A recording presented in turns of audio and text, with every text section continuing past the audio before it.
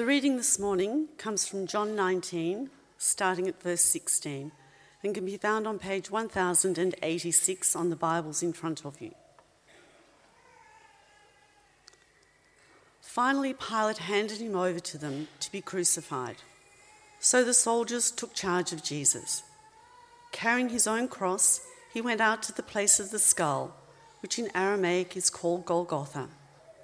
There they crucified him, and with him 2 others, one on each side and Jesus in the middle. Pilate had a notice prepared and fastened to the cross. It read, "Jesus of Nazareth, the King of the Jews." Many of the Jews read this sign, for the place where Jesus was crucified was near the city, and the sign was written in Aramaic, Latin, and Greek. The chief priests of the Jews protested to Pilate, "Do not write the King of the Jews," but that this man claimed to be King of the Jews. Pilate answered, "What I have written, I have written." When the soldiers crucified Jesus, they took his clothes, dividing them into 4 shares, one for each of them, but with the undergarment remaining. This garment was seamless, woven in one piece from top to the bottom. "Let's not tear it," they said to one another. "Let's decide by lot who will get it." This happened that the scripture might be fulfilled that said, "They divided my clothes among them and cast lots for my garment." So this is what the soldiers did. Near the cross of Jesus stood his mother's sister, Mary, the wife of Clopas, and Mary Magdalene. When Jesus saw his mother there and the disciple whom he loved standing nearby, he said to her, "Woman, here is your son," and to the disciple, "Here is your mother." From that time on, this disciple took her into his home. Later, knowing that everything had now been finished, and so that scripture would be fulfilled, Jesus said, "I am thirsty." A jar of wine vinegar was there, so they soaked a sponge in it, put the sponge on a stalk of the hyssop plant, and lifted it to Jesus' lips. When he had received the drink, Jesus said, "It is finished." With that, he bowed his head and gave up his spirit. Now it was the day of preparation, and the next day was to be a special Sabbath. Because the Jewish leaders did not want the bodies left on the crosses during the Sabbath, they asked Pilate to have the legs broken and the bodies taken down. The soldiers therefore came and broke the legs of the first man who had been crucified with Jesus, and then those of the other. But when they came to Jesus and found that he was already dead, they did not break his legs. Instead, one of the soldiers pierced Jesus' side with a spear, bringing a sudden flow of blood and water. The man who saw it has given testimony, and his testimony is true.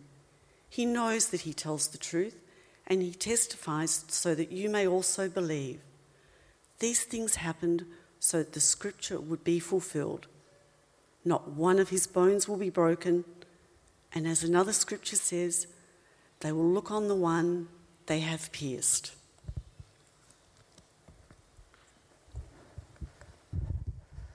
Well, good morning, everyone. Car park. Hey, listen, thank you. I do want to say for your flexibility and adaptability with the whole car park situation. For some reason, I think the school changed the locks, so we couldn't get in. If it was bad for you this morning, imagine what it was like for the poor teenage boy who was on car park duty, who at 7 o'clock tried for 20 minutes in the pouring down rain to get the door open. So I do want to thank you for just going with it. Also, just before we start, you might be wondering about the whole coronavirus, how it might be affecting us here. I just want to let you know that we are keeping a very close ear to the ground as far as kind of government directives and our diocesan recommendations go.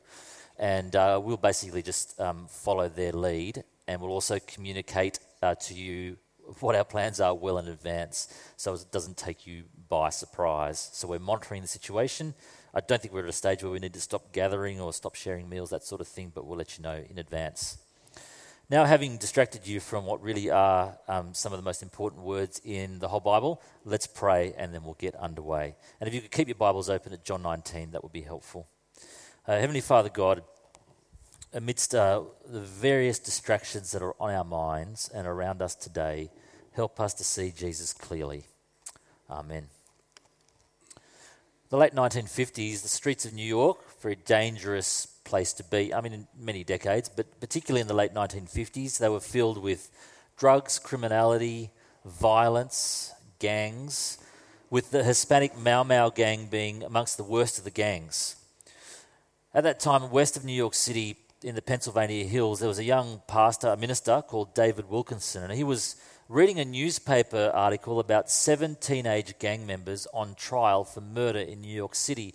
And as he stared at the sketch of these 7 young men in the newspaper, he had a deep conviction that God wanted him to move to the city to work with these young men. And so he did that. He moved to New York City. And he even approached the leader of the Mau Mau's, a certain man called Nicky Cruz, and he told him that God loved him and would never stop loving him. And Cruz slapped him in the face and threatened to kill him. And you can read about how the rest of that story unfolds in a book called The Cross and the Switchblade, very famous book. Lots of you would have read it. I think 50 million copies have been sold. But what you may not know is that young minister, David Wilkinson, he stayed in New York City and he founded a Christian addiction recovery program called Teen Challenge. And then in 1987, he eventually founded a church in Times Square under all the bright lights and big screens there. But it was about a decade later in 1996, he looked at a contemporary American Christianity all around him with its packaged programming and its slick professionalism and its high-tech production values, and he lamented in one of his most famous messages, "They have done away with the cross." Now, I guess if you live and work under the blinding glare of Times Square, you might ask yourself the question, what have we got left? What have we got in essence if the lights go out, if they turn the power off? Well, you really have the cross of Christ, but Wilkinson lamented, American churches have done away with the cross. I wonder what he would say if he was still alive in 2020. I wonder if Jesus in 2020 would lament, "They have done away with my cross." At the core of what we as Christians have to offer the world is the cross of Christ. It's the death of Jesus. God forbid that we do away with it. And today we're going to focus on the historical events of the cross, the death of Jesus, the very fact of it from John 19, before we spend 4 weeks in the lead up to Easter thinking together about its significance. Since returning to the story of Jesus' story this term, we've seen him arrested and tried by the Jewish religious figures. Last week we saw him being tried by Pilate, the Roman governor, before being handed over to be crucified. And we're going to consider those details today. Truth be told, a month of Sundays could not cover the significance of the death of Jesus. So today we just want to focus on the account of his death. And I want to keep it simple and just look at 3 things. Scripture fulfilled, eyewitness testimony, and good news for all. If you like to think of it as past, present, future, the death of Jesus was predicted in the past, that's Scripture fulfilled. It was witnessed in that present moment by eyewitness testimony, and it will be proclaimed throughout the future into eternity because it is good news for all. But firstly today, let's consider Scripture fulfilled. The death of Jesus is Scripture fulfilled, predicted in the past, but has come to fulfillment on that fateful day. Now, perhaps it's worthwhile just setting the scene for a short period of time, and that's what John's Gospel does for us in verses 16 to 18. I really do hope you've got it open in front of you. Pilate, the Roman governor, he tries Jesus, and as Phil mentioned, he was unsuccessful in gaining support for Jesus' release, though he knew Jesus was innocent. And in verse 16, you see there, he hands him over to the Roman execution squad. Typically, and let me say, this day looked very typical. That would have involved 4 soldiers, each an expert executioner who took charge of Jesus, which means they would ensure that he really died. Crucifixion, a practice that was invented by the Persians, I didn't know that, but it was really fine-tuned and finessed by the Romans and it was so awful that no Roman citizen was permitted to undergo it. Those crucified were often brutally beaten first and then slowly suffocated over many hours, perhaps even days, as they desperately tried to lift their chests high enough to get air into their lungs by pushing off their feet that were nailed in place to the cross.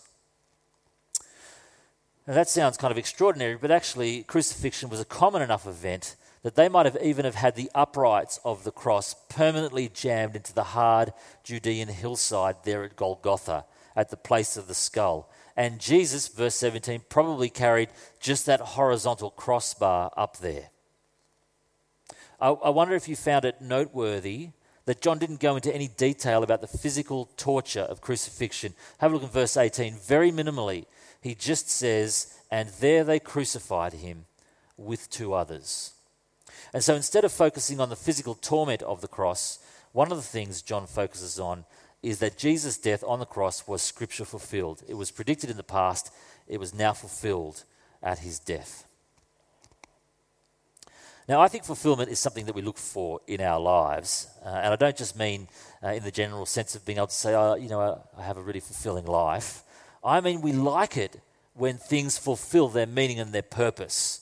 When the vision of something that we have in our heads, in our dreams, becomes a reality. When you, poor, suffering Northern Beaches homeowners, get renovations done. Right? I understand this. In fact, this is the only way you know you are a true Northern Beaches local. You haven't just bought in the area, you are staying and renovating, right? You have a vision for what your place will be like, the additional lifestyle improvements those changes will make, the sheer better life that you will have. And if those dreams come to fulfillment, it's a wonderful thing, I'm told. But let's just think more broadly. Even if you go on holidays, right? You book your holiday and you imagine what it'll be like, what you'll get to see, the things you might get to do. I mean, they say that the anticipation is actually the best part of it. And the question, of course, is whether the experience is a fulfillment of that anticipation. Okay, so we understand fulfillment. There's expectation and anticipation, and there's also fulfillment.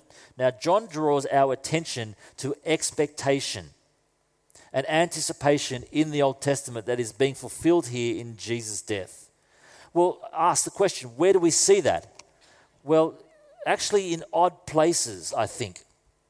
We see it first in the Roman executioner's division of Jesus' clothing in verse 23 and 24. Most likely, Jesus would have had an outer robe, a head covering, a belt, and some sandals. Okay, so that's basically one piece for each of the four executioners. But what to do with that fifth, seamless, woven undergarment? It says they decided, perhaps just off the cuff, to gamble for it rather than tear it into four pieces evenly. And so unwittingly, they fulfill Psalm 22, the most famous crucifixion psalm in the Old Testament, which says, "They divided my garments among them." I mean, this was written 1,000 years earlier. "And cast lots for my clothing." So you see the fulfillment there. You see this fulfillment again in verse 28 as Jesus nears his human end. Read verse 28. "Knowing that all was now completed, and so that the scripture would be fulfilled, Jesus said, 'I am thirsty.'" 2 weeks ago in chapter 18, verse 4, when we started out with Jesus, this part of the story, it says, Jesus, knowing all that was about to happen, went out. By this stage, Jesus, knowing that all was complete, okay, it's brought to a completion, he asked for a drink. How about that? The one who once offered living water now concedes his own thirst.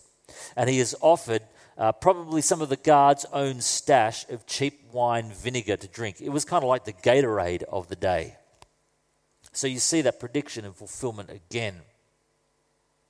A further time, unbeknown to the Roman soldiers, their offhand actions fulfill ancient predictions, like Psalm 69, written 1,000 years earlier, which said, "I am worn out, calling for help. My throat is parched, and I looked for sympathy, but there was none. For comforters, but I found none. They put gall in my food, and they gave me vinegar for my thirst. Well, you see it, this sort of thing, a third time after Jesus breathes his last, after he gives up his spirit, after he cries out, "It is finished," which is what Bruce is going to speak about on Good Friday, and then dies. Jewish religious officials, boy, you can tell they were religious people from the way they put to death an innocent man, can't you? I say sarcastically. Actually, you can tell they're religious because amidst all this, they're extremely concerned about the bodies of those crucified being left up there on the crosses, in the case that might interfere with the Sabbath that was about to start, especially because that Sabbath coincided with the celebration of the Passover feast. And so they needed the convicts to die quickly. They needed them to be taken down and it all to be cleaned up before sundown. How to speed up their deaths. How to expedite the end. I know. We'll break their legs. Break their legs. That way they won't be able to push up off their feet. So they won't be able to get air into their lungs. So they'll die more quickly. And so the Jews ask the soldiers to break the prisoner's legs. And they go to the first guy. Bang, and they do that. And they go into the second guy. And bang, they do it again to him. And they come to Jesus in the middle and they realize, verse 33, he's already dead. And I think it's safe to say that expert executioners would know when someone is dead. So they don't bother breaking his legs. Instead, one of them, again perhaps off the cuff, violently thrusts a spear into Jesus' side, from which a sudden flow of blood and water gushes. His vital organs are ruptured. It really does seem to me like he's dead now.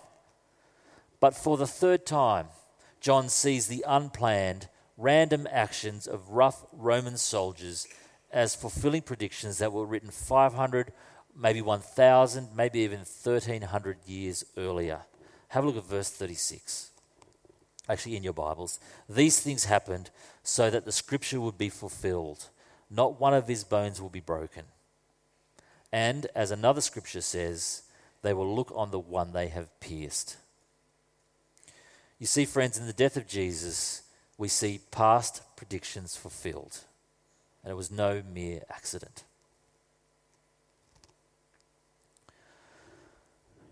Secondly, today, what we see is that the death of Jesus is eyewitness testimony.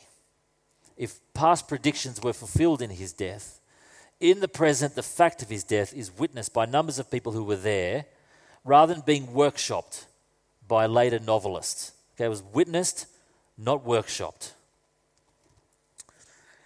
One Sunday night, when we lived in London, which is about 1 million years ago, coming home from church, and as we went through our front door, we saw a suspicious-looking chap walking through the alley between our place and our 82-year-old next-door neighbour's place.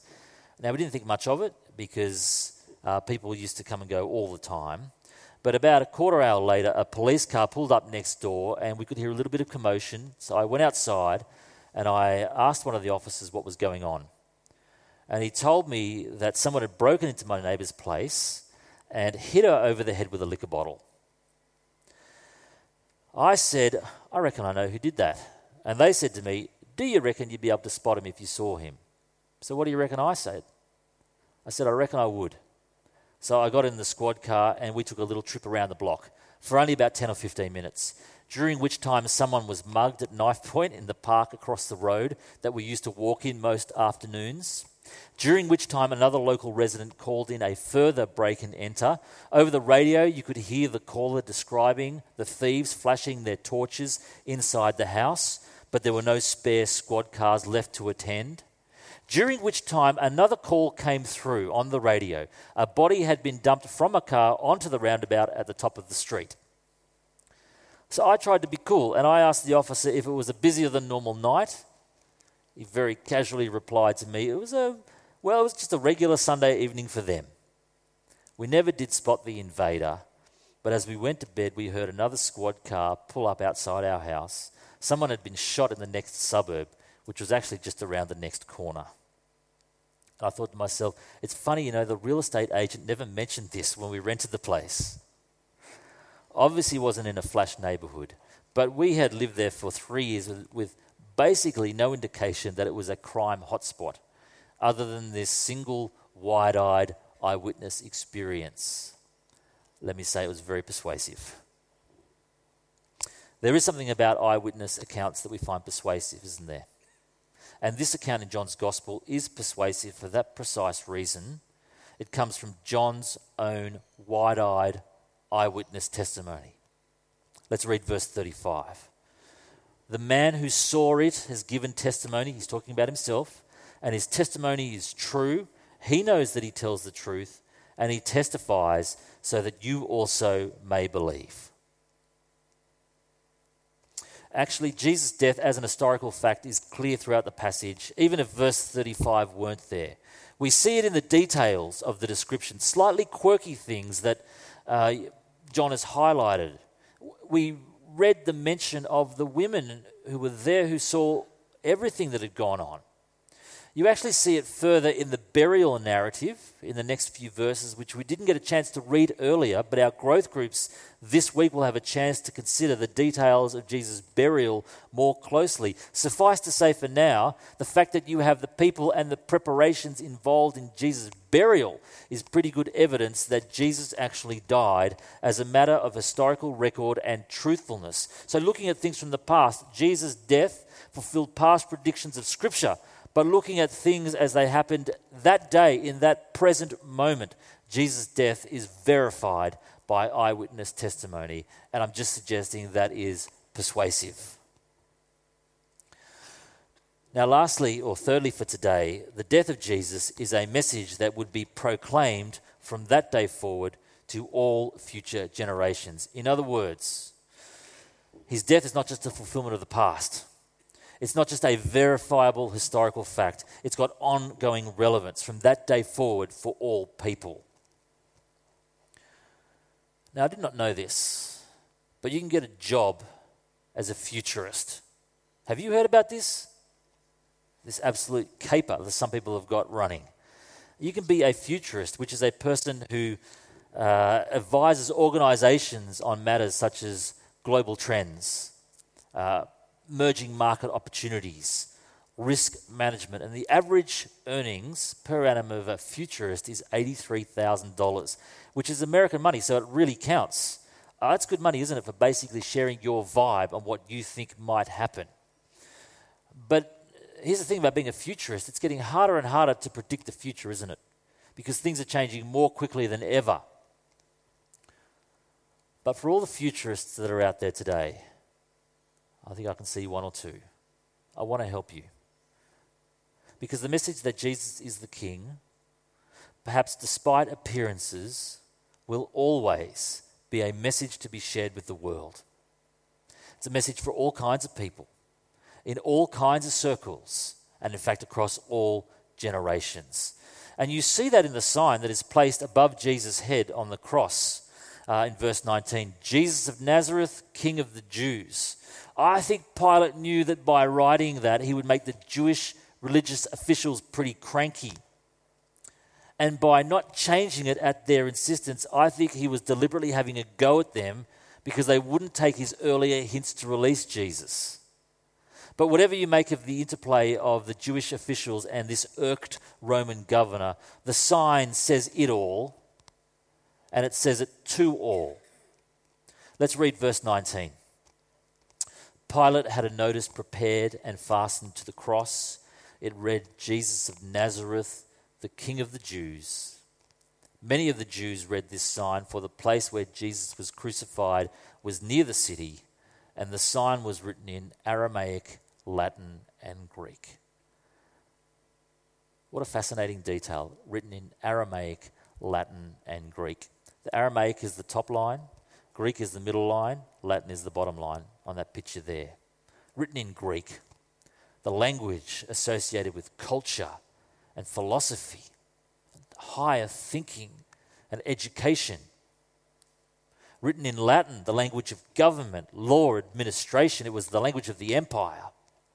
Written in Aramaic, a sort of street Hebrew, the language of the street, the language of the people. Can you see what this sign communicates? To all people, the sophisticated and the street person, the philosopher and the farmer and the government worker, to those close to the top, to those at ground level, to Greeks, Romans, to Jews, to everyone at every station, in every place, and for that matter, in every era. Jesus is King. Friend, it includes you this morning. Have you heard that message that Jesus is King? That Jesus might be enthroned as King, effectively lifted up in death on a cross. It's not a message contained to that day, to the many Jews on that day who saw the sign. It remains a message for the whole world and for all the people therein, from whatever walk of life they come from and in whatever age they happen to live in. There is a future dimension to the death of Jesus. It remains an ongoing message to be shared with all people and across all time. And so we've seen today that Jesus' death is a fulfillment of past scriptures, captured, as it happened, a present moment in real time by eyewitness, and remains a message for ongoing or future distribution. Well, so what? Can I give you two quick applications for us? What we've been thinking about today, I think, gives us both confidence and it gives us comfort. And both of those are important. John's account of the death of Jesus gives us confidence that the very foundation of the Christian faith is real, solid, genuine, truthful, valid, authentic. I mean, you pick the word that you like that basically means trustworthy. The fact that the events, often in quirky, offbeat and unwitting ways that you couldn't have bargained on, like the soldiers gambling for Jesus' garments or thrusting a spear into his side, that they were fulfillments of ancient scriptures, should give you confidence that the death of Jesus is not a story spiraling out of control, but is the careful outworking of a plan hatched before creation. That gives me confidence in God himself. Gives me confidence in this plan. Furthermore, the fact that we have eyewitness accounts of the death of Jesus at the hands of expert Roman executioners, plus the additional details of his burial, with careful and detailed recording, gives me confidence that Jesus actually died, that this most central event in our whole faith really occurred. Did you know that one way that people try to discredit the Christian faith is by discrediting the resurrection of Jesus? Let me say, if you want to have a go at the Christian faith, that is the right place to attack. Because without the resurrection of Jesus, maybe all you're left with is just an heroic guy who died for a cause that he believed in. But one of the ways that people who want to discredit Christianity try to discredit the resurrection is they try to discredit Jesus' death. And that is, they say something like, Jesus didn't really die. He swooned. He fainted. Or some other such nonsense. So if he didn't actually die, then he didn't rise again, and you guys are believing in a whole lot of fairy tale. But we have details predicted from the ancient past and described with unclouded clarity. The executioners said he was already dead. They pierced his side with a spear. Blood and water gushed out, and later Pilate released Jesus' body to be buried. He really died. This absolutely pivotal detail is secure. So this gives me confidence in the facts. But lastly, as it concerns confidence, the fact that the sign written above Jesus' head is so universal continues to give us confidence as we proclaim the message of his death. He is king not only for a particular race of people or class of people or even era of people. He is king for all, and that remains a message that we proclaim to people in Manly and beyond with great confidence in its truthfulness and its ongoing relevance. It gives us confidence in our proclamation. But alongside confidence, I think this account of Jesus' death also gives us comfort. Do you not read it and think we have a Saviour worth following, a King worthy of our submission, Were you moved that even as Jesus was hanging there dying, he expressed concern for his mother and entrusted her care to John, the beloved disciple, in verse 26, knowing that she needed a believing home to be a part of? For me, I've got to say, I'm very happy to follow somebody who is thinking of others, even in the darkest moments of his life. You know what Australians do in the darkest moments of our lives? Panic buy toilet paper so that our neighbours miss out. It's not really the darkest moments of our life, is it? It's not even really a joke. It's quite revealing though, isn't it? Quite revealing. I'm happy to follow somebody who thinks of others, even in the darkest moments. And even more than that, I am comforted by the fact that Jesus, our Saviour and King, has gone into and through death before me. It's not like he treaded it almost up to that threshold and then pulled back, effectively saying, this is as far as I can go. You're going to have to do the rest by yourself on your own. I mean, he did it all, entering the very depths of the experience of death, like we all will, in the most brutal of fashions, but even more so than us, because his descent to the dead involved not only the bearing of a roughly hewn wooden cross, but the bearing of a penalty and guilt of a world full of sin, and the bearing of the Father's wrath poured out upon him. That he would do that before me, that he might do that for me, I find deeply soothing and of great comfort. How about you? Today we've, scarcely, barely, not even tried to touch upon the significance of the death of Jesus. That lies ahead. But we have considered the factual and historical occurrence of his death, predicted in the distant past, eyewitnessed in that present moment, to be proclaimed from that day onwards to all future generations. The cross of Christ brings both real confidence and deep, soothing comfort. God forbid we ever do away with the cross.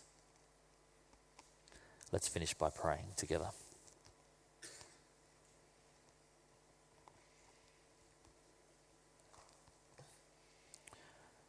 Heavenly Father, I just want to thank you for the Apostle John and his record of the death of Jesus, just the bare record of it.